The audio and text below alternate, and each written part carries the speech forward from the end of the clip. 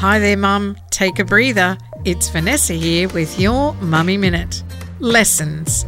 We have 2 senior puppies who we adore that give us lots to ponder about life and character.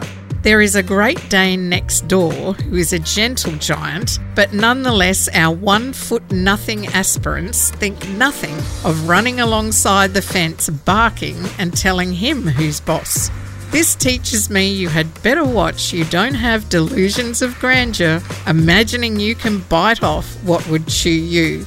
Also, that loyalty and protectiveness can know no bounds. Now when I doubt myself, I think of 2 little scruffians taking on a horse and think, back yourself, girl. Mum just wanted to encourage you today. You are doing great, letting the small things of life teach you big things. You are important. Thanks for being a mum.